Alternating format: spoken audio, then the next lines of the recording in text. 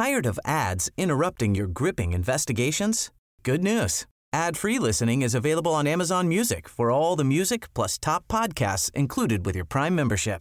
Ads shouldn't be the scariest thing about true crime. Start listening by downloading the Amazon Music app for free or go to amazon.com/truecrime ad-free. That's amazon.com/truecrime ad-free to catch up on the latest episodes without the ads.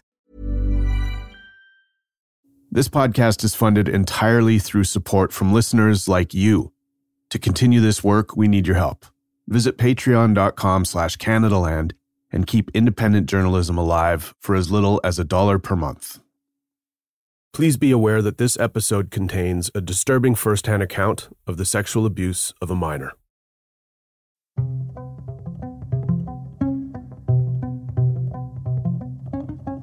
Kids in Thunder Bay know the name Agnew Johnston.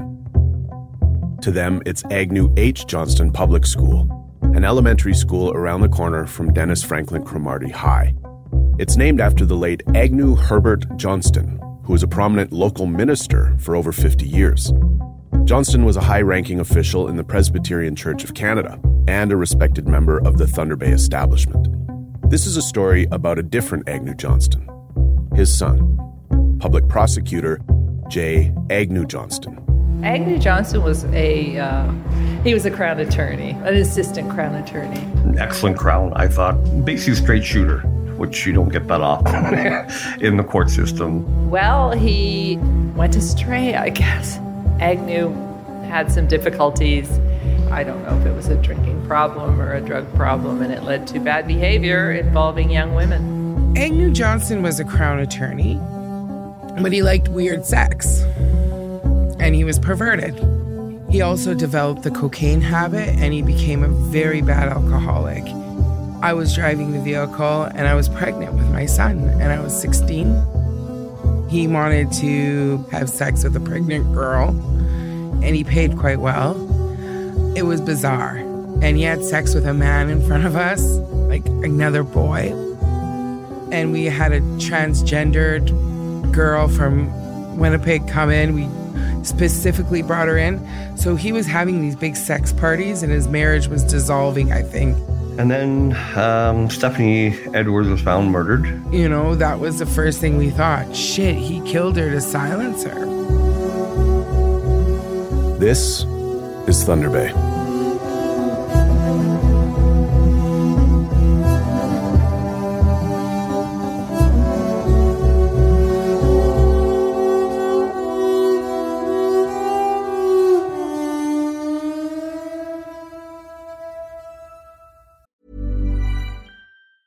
Tired of ads interrupting your gripping investigations? Good news. Ad-free listening is available on Amazon Music for all the music plus top podcasts included with your Prime membership. Ads shouldn't be the scariest thing about true crime. Start listening by downloading the Amazon Music app for free or go to amazon.com/truecrime ad-free. That's amazon.com/truecrime ad-free to catch up on the latest episodes without the ads. It was a pretty difficult upbringing, and it wasn't just because of the religion. I think it was just a very tough upbringing because, you know, people aren't born that way. Something has to trigger it. So I always felt it was Agnew Johnston's relationship with his father.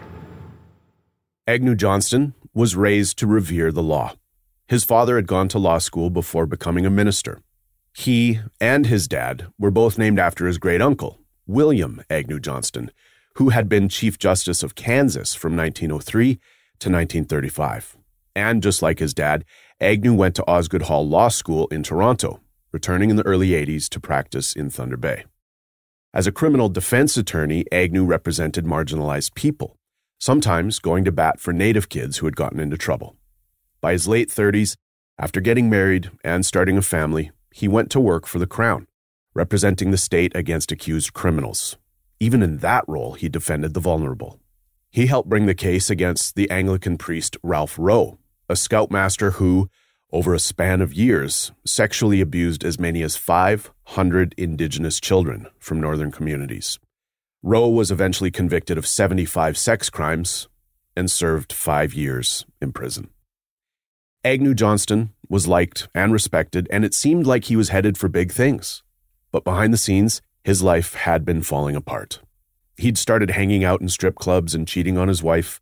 He had developed a drinking problem. He got divorced and lost custody of his daughter. Then, his father died. Agnew's work in the Thunder Bay courthouse brought him into regular contact with the city's drug dealers and prostitutes. At first, they were his clients. Then, he was theirs. Agnew Johnston was a well-known trick. He liked us young girls, and he liked young boys too. That's Bridget Perrier. You heard her voice a little bit earlier. She would come to play a major role in the story of Agnew Johnston. But let's hit pause on his story, because first, I need to tell you hers. Bridget is one of many Native kids from the North, adopted at birth by a white family. My story is a typical story. My birth mother was from White River, Ontario, and she had to go to Thunder Bay, Ontario to give birth. She gave birth to me and placed me up for adoption in Thunder Bay, Ontario. I was adopted into a middle-class, non-Native family. I had great parents, very community involved. My dad was one of the directors for city services. And my mom was she was a stay-at-home mom when she had us, but she also was a special needs teacher. Bridget's parents were also active in the church, and her mom would often help out people who were having trouble and needed a place to stay. One such needy soul was a man implicated in another clergy abuse scandal.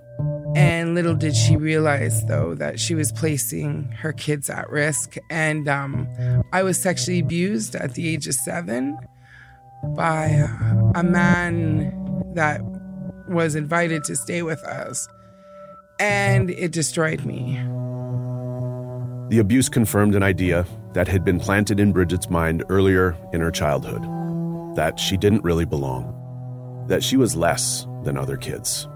I lived in racism. I was a little Native kid and raised to be white, in this French-Canadian family, but sometimes things would be said to me. Things like my bad behavior would be, well, she's Native. That's how Indians act.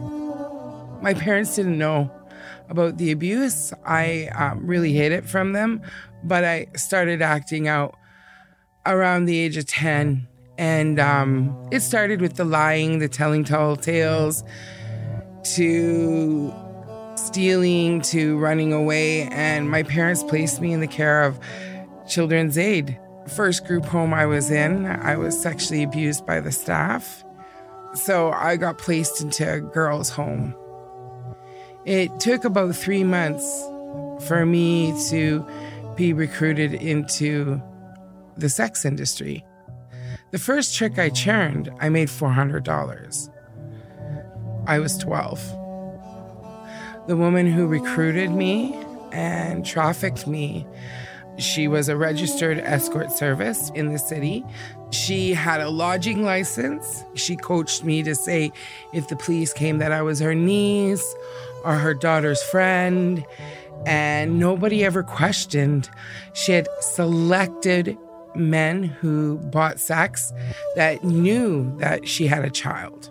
I serviced these men that were very high up in society. They knew my age. Like, some of them went to church with my parents.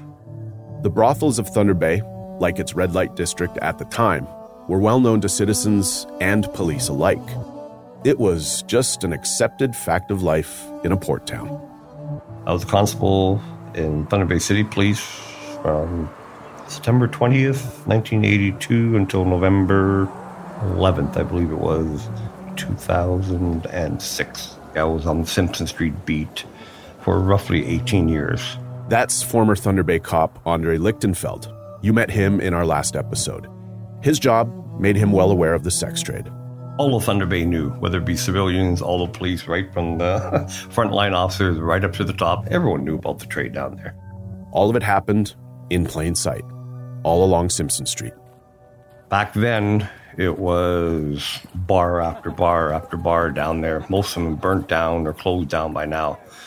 Every weekend, it was just wall-to-wall people fighting, scrapping, drinking, along with the prostitution trade. They all had their different corners. You had your gay males, you had your pregnant females. We always said the 250-pound plus corner. You had your underage, another corner. They all kind of had their little territories and which corners they were on. And it was wide open down there. But some of the sex work in Thunder Bay occurred off the street and outside of jurisdiction of local law enforcement, on board the potash and grain freighters that sailed Lake Superior between Thunder Bay and Duluth, Minnesota. I was introduced on the ships at 12 years of age by the woman that owned that brothel. The captain that she had me see, he was a sadist. He was the type, basically he was paying to rape you. According to Bridget, some of the girls who went aboard those ships never made it off. So they would have big parties, they would dock. And imagine these men have been on the boat for a while, so they want women. They would send a couple of guys out and they'd bring them back. One time I was on the ships. I was a little bit older. I think I was around 15. Not very, I know it sounds, but 3 years in the sex industry, you're well seasoned after 6 months. So, and I remember being on the ships and I was with that captain and he paid me a lot of money to go with him to Duluth Superior. And so I got on and he said, I'll take you shopping in Duluth. That was okay, I'm going to get this old fucker to take me shopping. I'm going to make him buy me everything. So I get on the ship and there's some native girls. And so I'm in the captain's quarters with the captain and there's a knock on their door and they're like, Bridget, the girls are getting out of control. You need to come and talk to them. And I'm I asked the captain, what do you guys do when they're out of control? And he said, we'll just throw them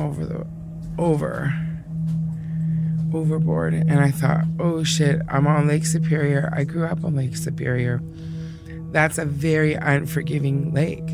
So I went down to where they were all sitting in the mess hall or the cafeteria, and they were so drunk, and one woman was fighting them. I was like, what's wrong? And I guess some of the shipmen got violent with her, and I could tell there was something really wrong. I calmed them down. I told them, they will throw you off the ship. And they're like, why? And I'm like, throw you off the ship. Simmer down. The one woman, she had been sexually assaulted. I went up and told Captain Jack. I'm like, I convinced him to let her off port. When we got to Duluth, I told him, I'm going to be right back. I'm going to go wash my clothes and all that. I'm going to drop her off, send her on a bus back to Canada. He had given me my money prior, and I just took off. I dropped her at the hospital, and I got a ride back to Thunder Bay. But after hearing that, I was leery of the ships. And the cops knew, they warned certain girls, don't go on the ships. Thunder Bay police would give warning, but some of us, they didn't like me, so they wanted me to get killed. Because one time I dealt with one of the Thunder Bay police officers, and that fucker told me, I can't wait to tell your parents you're murdered. I can't wait to knock on their door and tell them you're dead. And I'm thinking, who says that to a 16-year-old? Mind you, at the time, he was charging me for robbery with violence because one of the Johns wanted his money back. After it took him 2 minutes to do his business, and he felt foolish, so he tried to take his money back, and I beat him up. Not only did the police know that underage girls were being trafficked, they also knew their names, how old they were, and much more. It was all documented in a reference binder any cop could access. But no matter how young the girls were, it was understood among police. They weren't supposed to do anything about it. What grounds? You'd be really stretching it to say that they're in need of protection, because if they're 16 and whatnot, they're basically on their own, or they have been on their own for 2 or 3 years. They're not reported as missing. They're not breaching any conditions if they're under charges or anything. With the prostitution law, unless you hear the conversation between the John and the prostitute, basically not too much you can do about it. Selena Reitberger is a retired Indigenous lawyer who now sits on the civilian board that oversees the Thunder Bay Police. She remembers learning about police inaction towards minors who were trafficked in the sex trade. It's despicable. It really is. I mean, the stories I was hearing, and I was pretty close to things, was that, the police would take these young women off the streets, take them to the police station, charge them with, an offense, and then they'd take them right back to the street. They didn't take them to Children's Aid Society because, as far as I was concerned, they were still children. They didn't do anything to protect them. They didn't do anything to rehabilitate them. They just treated them as a commodity. So, okay, you've been caught in the act, you're charged, but here, carry on. Those who worked Simpson Street had to take care of themselves. We were some dysfunctional family on Simpson Street, We all stuck up for each other. We wouldn't allow certain Johns out there. If we knew if he was violent, we were all going to gang up and beat him up. And even with the girls, we kept the girls in line. Like, you can't be robbing tricks because that's how we get killed. The police didn't help much, but that's not to say they weren't involved with the girls who worked Simpson Street. Some of them were, as customers. There were a few senior members of the police force as well that did their trolling down there. There were police officers that made use of prostitutes as well. There's a little bit of everything down there. Some of the cops used their power, abused their power. Well, if you didn't give them oral sex, they're going to bring you in on a breach. Bridget, there's a warrant, but let's go to your house and we're going to have sex and we'll make sure that, we don't pick you up tonight. And it wasn't just the police. Well, specifically to provincial court judges, there's aldermen, there was the mayor, he was down there all the time. But there's teacher, there's businessmen downtown. Yeah, they were down there as well. Judges, cops, teachers, aldermen, even a mayor. All of them seen by police picking up sex workers on a street where children were trafficked. One of the known Johns was Agnew Johnston. Bridget remembers the first time their paths crossed. I was introduced to Agnew. Well, he lived 2 blocks away from my family. I knew his daughter. I was introduced to him when I was 13. We would get him drunk on Blue Nun wine and steal his car and drive around. His wife would go to Ottawa, I guess, to visit her family. And he lived in a nice house and had lots of stuff. And he would just allow us to do whatever. Did Agnew Johnston know that Bridget was underage? Without question. Oliver Johns did. They knew I was young. Like, I remember one guy, he asked me, "Are you Larry Perrier's daughter?" He goes, "I watched you grow up." And I just was like, it made my skin crawl. The men that I serviced, I would see them at my brother's hockey games. I would see them, at church functions. So many times I'd have them say, "Oh, you look like my daughter." I'm thinking, yeah, I was on your daughter's gymnastics team. Unlike some of Bridget's clients, Agnew wasn't violent, but he was extreme. And he was eccentric. He paid well, but he was weird. He was bizarre. Another girl Agnew saw many times was Stephanie Edwards, a good friend of Bridget's. Agnew would later tell the police that he met Stephanie at the courthouse when she was 18, right as his second marriage was falling apart. It's hard to know if this is true or if Agnew met her beforehand, when she was still underage. What we do know is that Agnew Johnston started paying Stephanie Edwards for sex. Andre Lichtenfeld remembers Stephanie and Bridget well. He describes them as local leadership on Simpson Street. They were both teenagers at the time. Bridget and Stephanie, they were kind of the queen bees. They took a lot of the younger or newer prostitutes under their wing, I guess, show them the ropes and what to look out for or whatnot. They kind of mother figure down there for the other ones. She's always the biggest and the toughest one, wouldn't take crap from anybody.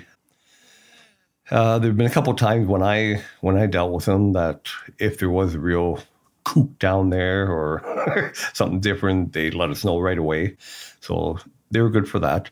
The police knew about Bridget and Stephanie, and they knew about Agnew too. They even investigated him based on tips they'd received, but quickly dropped it. Given what was normal on Simpson Street, his behavior may have seemed ordinary. But Agnew was no ordinary John.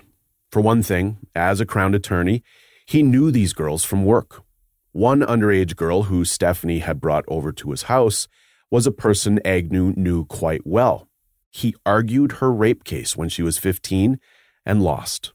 Her alleged attacker walked. When she showed up at his house some months later with Stephanie, he apologized for how the trial had gone, and he paid her $400 for sex. Her boyfriend barged in and took her home before anything else happened. Agnew overpaid and overindulged. He requested multiple young partners at a time. He would get wildly drunk. He gave the girls he hired the run of the house, and he let them joyride in his car. All of that made him a mark. And what had happened was Stephanie Edwards' brothers, they robbed his house, and they got caught. And she went to Agnew and said, I want my brother out of jail. And he said, no, they were in my house. Word spread that Stephanie Edwards was blackmailing Agnew.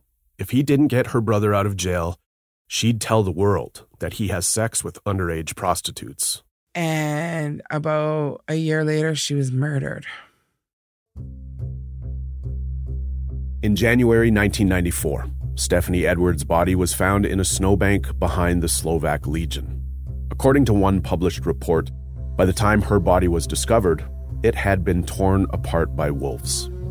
The cops found Agnew's name in Stephanie's notebook. In any event, they came up with a little notebook that she had used for reference that had a lot of John's names in it, a lot of information, who she'd been with and whatnot. A constable there that I was very good friends with, he was in on that, and he actually looked through the book. He told me a lot of stuff that was in the book when it went into evidence, when they seized it and whatnot. Within a week or so, it disappeared. No one ever seen the book again.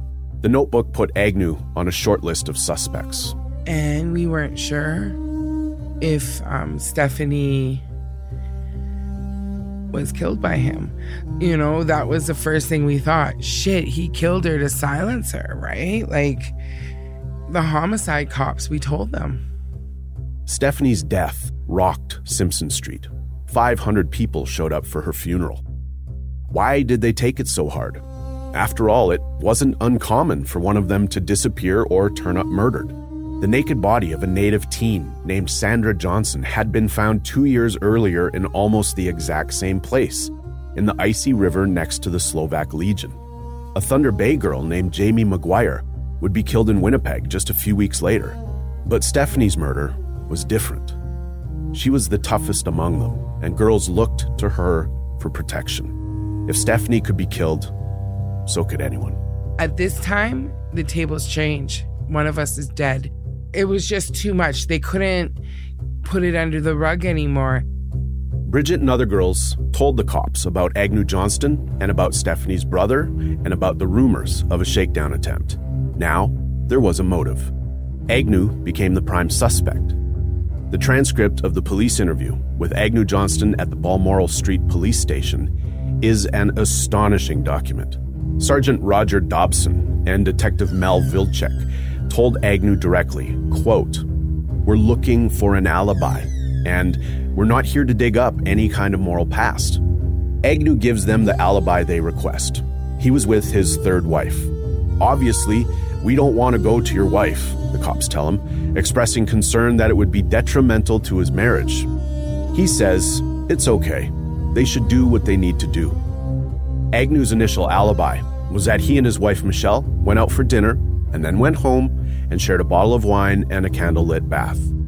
The police asked him where they went out to eat, and he immediately changed this detail and said they ate in. He would later change the whole alibi, saying that he was at his stepdaughter's birthday party. He also said that he hadn't seen Stephanie Edwards in about a year, and even when he did see her, she was just one of many prostitutes he was using. The police then asked him if it was true, what they had heard from underage girls who had been friends with Stephanie, that he paid them for sex as well. Yes, he admitted. She would bring other street people with her, he said. Agnew later claimed that his admission was just an effort to let the cops know he didn't actually have it in for Stephanie, that she was nothing special to him, just one of many. But in a separate interview years later, he conceded that when he first heard she was dead, he felt relief. All of this pointed strongly in one direction, and then it went in a different one. That summer, police arrested a man named Robert Wayne Vele Jr. for the murder of Stephanie Edwards. There was copious evidence. Vele had a condom wrapper in his truck, and a matching piece of it was found at the crime scene, along with a condom that had his DNA on it. He had 2 receipts from a car wash from January 29th, the day after the murder. He had traces of Stephanie's blood on the inside and outside of his truck. His fiancée testified that on the night of the murder, they had an angry, drunken fight, and he stormed off with a tire iron. Stephanie's injuries were consistent with blows from a tire iron. The Crown had an airtight case. But Robert Wayne Vele Jr. maintained his innocence. He was sentenced to life in prison. I don't think Agnew killed Stephanie. The man who is incarcerated right now, he killed Stephanie. There was so much evidence. That guy was stupid. Agnew Johnston was off the hook for the murder of Stephanie Edwards, but he had still confessed to other crimes. What were the cops supposed to do with that? They start talking, well, I did this, I did that. Okay, we have 14-year-old, 15-year-old telling us what happened, what they did with Agnew Johnston specifically. And I don't think they had a choice. They had the information, they had to go ahead with charges. The truth is, it took 6 months for police to arrest and charge Agnew. 6 months from the day that Agnew Johnston confessed to police that he illegally bought sex from girls who the cops knew to be underage, to the day when Agnew Johnston was charged with 5 counts of obtaining sexual services from minors and 1 of attempting to do so. So what happened during that 6-month period? Bridget happened. Yeah, we told Henry Hess. Henry Hess was a reporter for the Globe and Mail. Bridget and her friends blew the whistle. They told Hess everything they had done with Agnew. Well, they needed to know, listen, Agnew took an oath. And we were starting to become afraid. Like, one of us is dead, you know? Another one's body's just been discovered frozen in a puddle. It just took Stephanie Edwards to die for the truth about the seedy side of the sex industry in Thunder Bay to be released. The police, they immediately got a ban, right? Because it wasn't supposed to be put out there. And how Henry Hess got a hold of it was he had known that something bad happened, but he knew it was super under wraps. So he came up to me and asked, and I told him. I said, this is what's going on. We just gave him a candid interview, but there was a publication ban. So the Globe and Mail, they went and fought to get it lifted, and they got it lifted. See, the thing is we were portrayed as these evil little girls plotting, and it wasn't that. Bridget's not exaggerating about how she was portrayed in the press. After the Globe story came out nationally, the local Chronicle Journal newspaper dedicated an entire article to a defense of Agnew through an interview with his former boss, criminal attorney Alf Petroni. Petroni said, quote, "Any hooker can ruin a person in authority just by making an accusation." He described Agnew as a man of the utmost integrity and loyalty. Still, the public pressure worked. The police reopened their investigation of Agnew. A public demonstration was held. Stephanie Edwards' parents were there, and protesters carried a coffin in front of the courthouse steps. Some protesters were there out of outrage over the Agnew Johnston case. Others were there demanding action on 30 unsolved murders, mostly of local Indigenous people.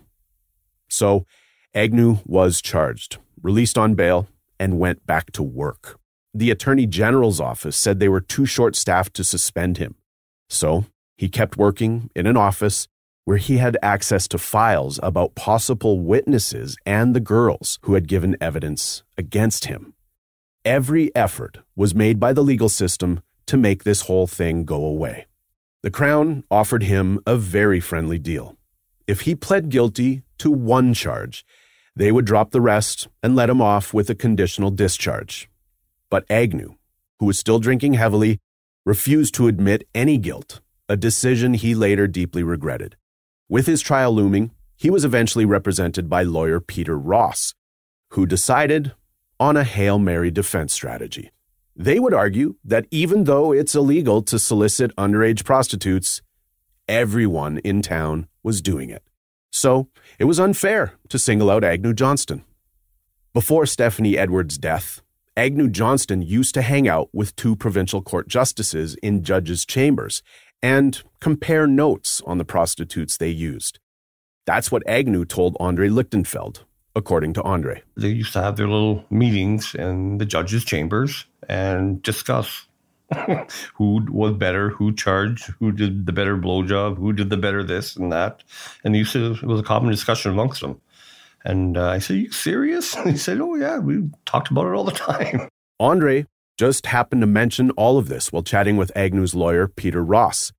He was saying how unfair it was for Agnew to get singled out when judges, teachers, and cops were doing the same thing without consequence. And that's how Andre, by accident, became the star witness for Agnew Johnston. I said, "Everyone's down there." I said, "Are you serious?" He said, "Would you mind if I come out to your house one day and talk to you about this?" And I said, "Yeah, that's no problem." So I think he took it almost at an angle that, okay, you have one person of prominence that was charged. And I think the way the papers read it was he's the only one of prominence that uses it. No, he's not. So I think he kind of used that as, the system singling him out, using him as a scapegoat. Ross would argue that the charges should be stayed because it was a selective prosecution. He would tell the judge that it offends the community's sense of fair play for Agnew to be put on trial for a crime so many others committed with impunity. But somehow, word of Andre's affidavit leaked before he took the stand.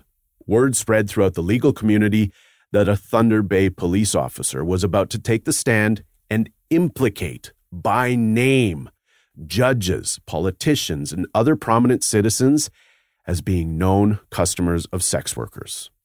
And that's when the real shenanigans began. At one pretrial hearing, a fire alarm went off in the courthouse. Reporters who were covering the case all filed outside. While they were gone, the hearing was held. Judge Roderick Clark later said that he didn't hear any fire alarm. During another hearing, a court stenographer forgot to activate their tape recorder. At Agnew's next court appearance, reporters were waiting in the courtroom that had been publicly listed as the one where the hearing would take place. But the time of the hearing came and went, and nothing happened. Eventually, they were all informed that it had been moved and was now over. There were few reporters at these proceedings, but the courtrooms did have spectators. As many as 15 lawyers sat in the public gallery on behalf of their clients. Who were the clients? When asked by reporters, they refused to say. The morning that Andre was set to testify, Agnew's lawyer, Peter Ross, told him that he'd received a threatening late-night phone call from a Thunder Bay judge. And he told him, if you ever want to work in Thunder Bay, no names are going to come out. They all knew I knew that they saw him down there. And so he threatened him and said, if any names come out, you'll never work in Canada again. Andre took the stand. He said he'd seen members of the judiciary with prostitutes on Simpson Street. He didn't name names. Nobody did. For 20 years, the Thunder Bay legal community and the local and national press chose not to identify any specific people implicated in the Agnew Johnston affair. But we will. In a public court document, Andre said he saw Justice Roderick Clark soliciting a prostitute. In a separate public court document, Bridget Perrier said she serviced Judge Clark for money when she was still a minor.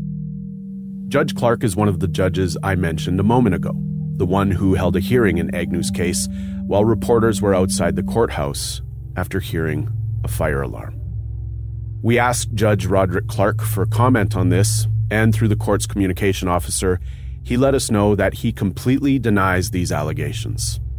I will point out that Judge Clark, who retired in 2008, has never been charged with this crime. In any event, Agnew's strategy of pointing the finger at others to save himself failed. The judge at trial dismissed the argument that Agnew was being discriminated against, but he also dismissed 4 of the charges against Agnew. Most of them were because he deemed Agnew's accusers to be unsavory characters with low credibility because they were prostitutes and because they did not declare their incomes from prostitution when applying for social assistance. They were teenagers. Agnew was convicted of 2 counts of obtaining for consideration the sexual services of a person under the age of 18 years. He was sentenced to 5 months in prison. He served 90 days. Andre Lichtenfeld was a marked man from that day forward. He had broken the blue wall, and his career on the Thunder Bay Police Force was never the same. A few years later, he crashed his police cruiser into a girder on the side of the St. James Swing Bridge while in pursuit of another vehicle. The chief had him charged with misuse of a police vehicle and conduct unbecoming of an officer. The police union, run at the time by a cop named Keith Hobbs, who would later become the mayor of Thunder Bay, declined to back him up. He had other legal problems too, a weapons charge and an accusation he had tampered with evidence to help a friend. It's frankly hard to tell how much of his troubles were due to payback from his fellow cops, as Andre says, and how much were his own doing. In any event, that was it for his career on the Thunder Bay Police Force. We spoke to him in his rural home about an hour and a half north of Toronto. Bridget Perrier, without whom none of this would have ever been known, had her charge against Agnew dismissed by the court. But she never suffered the indignity of being denounced by the trial judge as an unsavory character in public court. She refused to testify. We didn't want to testify against them. That was their job. They should have had their Crown Attorney on a leash. They failed. So they failed society. They failed us girls. At the time, Bridget's baby was very sick and would later die of leukemia. As a teenage mom facing a lot of issues, Bridget needed help, and the person who provided it was Selena Reitberger, the Indigenous lawyer you heard earlier. Oh, she was my son's lawyer. She's a friend of mine. So on top of us being harassed by the police, we were harassed by social services. And my son was taken away from me numerous times. So she became Tanner's guardian and just made sure that he was safe. Yeah. And I would tell her everything too, because I knew that if I died or was killed, she had like my back. So Selena became the legal guardian of Bridget's baby. And by the way, Selena's husband was Alf Petroni, Agnew Johnston's former boss, the man who called Bridget some hooker in the press. He was my lawyer too. Yeah, Alfie Petroni was my lawyer, yeah. After all that, Bridget got out of prostitution and out of Thunder Bay. Today, she runs an anti-sex trafficking lobby group, and she travels the world fighting for her cause. It took my son dying, and I had to run away from Thunder Bay. She's an amazing woman. She turned her life around, and now she's become an advocate for girls who are on the street. So it's pretty impressive. She's a pretty impressive woman. She's still around. Bridget is writing a book about her life. It's making a lot of men nervous. I'm in the process of writing my memoirs. And I've had men from Thunder Bay, former, I won't even call them, okay, they're former buyers of me, get a hold of me and beg me not to use their name. And it's like, no, like I'm going to use names because they never, and you know, I have this argument with my family. Well, what about their families? Well, what about my parents? What about me? I said to my mother, none of them knocked on your door and said, Janine, can I buy Bridget so she can suck my dick? Can I get a blowjob from your daughter? Can I have sex with your daughter? Like, why are we protecting them? Simpson Street today isn't anything like how Bridget and Andre describe it in the 90s. There's the occasional sex worker there, or on Syndicate Avenue or by the casino, but that's a far cry from the wild, open-air market that they remember. Bridget's work involves monitoring the sex trade, so we ask her if it's still a problem in Thunder Bay. Human trafficking is still there, and it's even more rampant with these, out-of-town boys, because they're bringing the ruthless manifest game, the old, like, when I say guerrilla pimping, that's what they're bringing to the table. They're getting the girls addicted, and they're bringing them down south. They're bringing them back here. And the sad thing is, these girls are now getting charged as traffickers when they shouldn't be charged. So they're using that old school pimping, like not the pimping that when I was, the more brutal. At first, we couldn't verify any of this. We spoke to experts and academics to find out how bad a problem human trafficking is today in Thunder Bay, and what links the trade has to drugs. Nobody was really sure. Then, just as we were finishing this story, news broke that a massive human trafficking ring had been busted by a nationwide police operation. 45 charges laid against the 50 in Operation Northern Spotlight, more than 300 officers engaging with 218 potential victims. The accused facing charges of forcible confinement, trafficking in persons, and assault causing bodily harm. Operation Northern Spotlight, I should note, is a controversial undertaking for some sex work activists who feel it drives the sex trade further underground and makes sex workers less safe.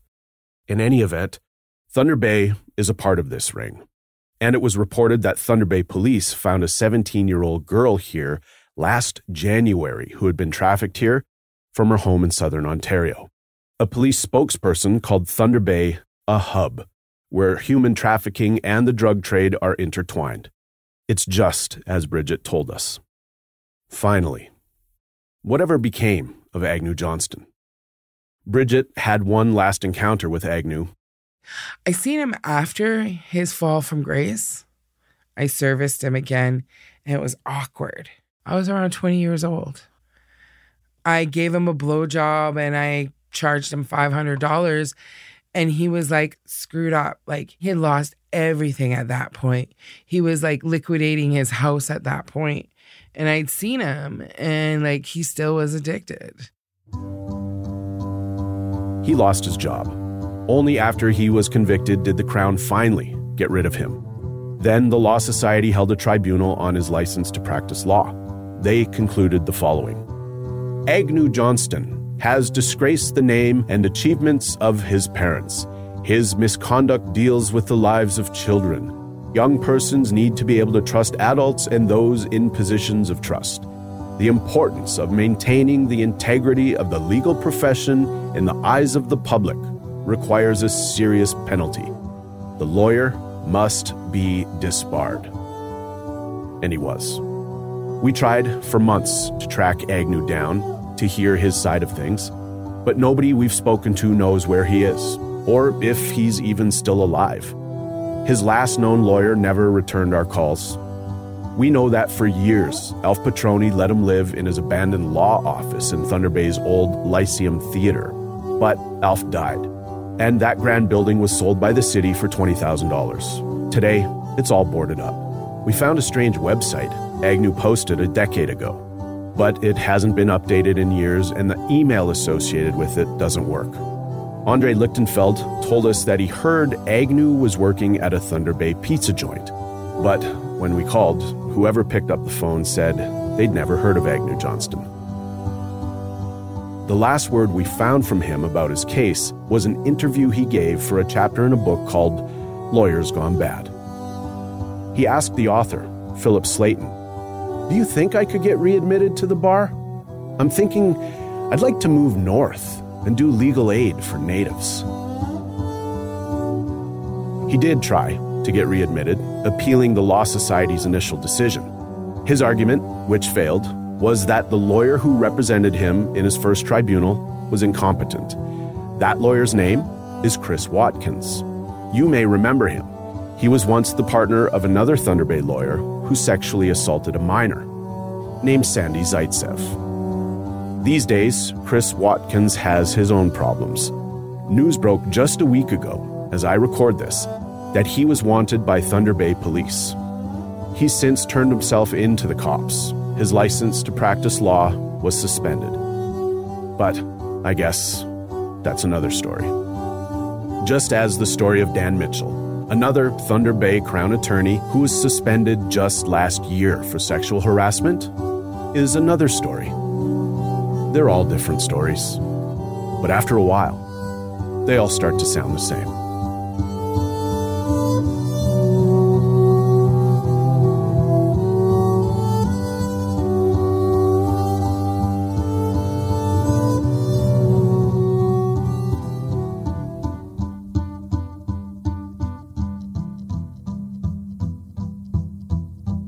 On the next and final episode of Thunder Bay, everybody who lives here is trying to save Thunder Bay. Everybody.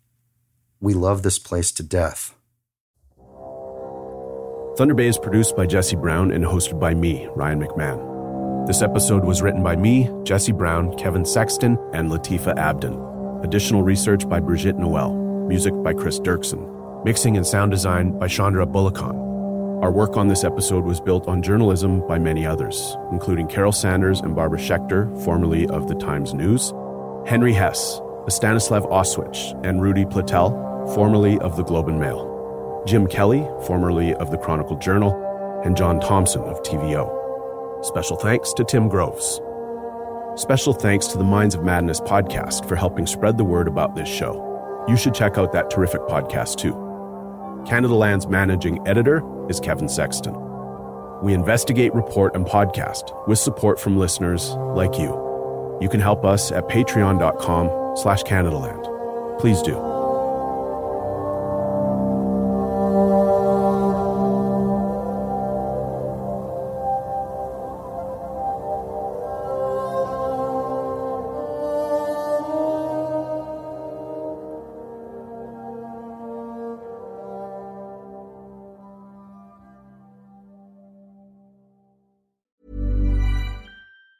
Planning for your next trip?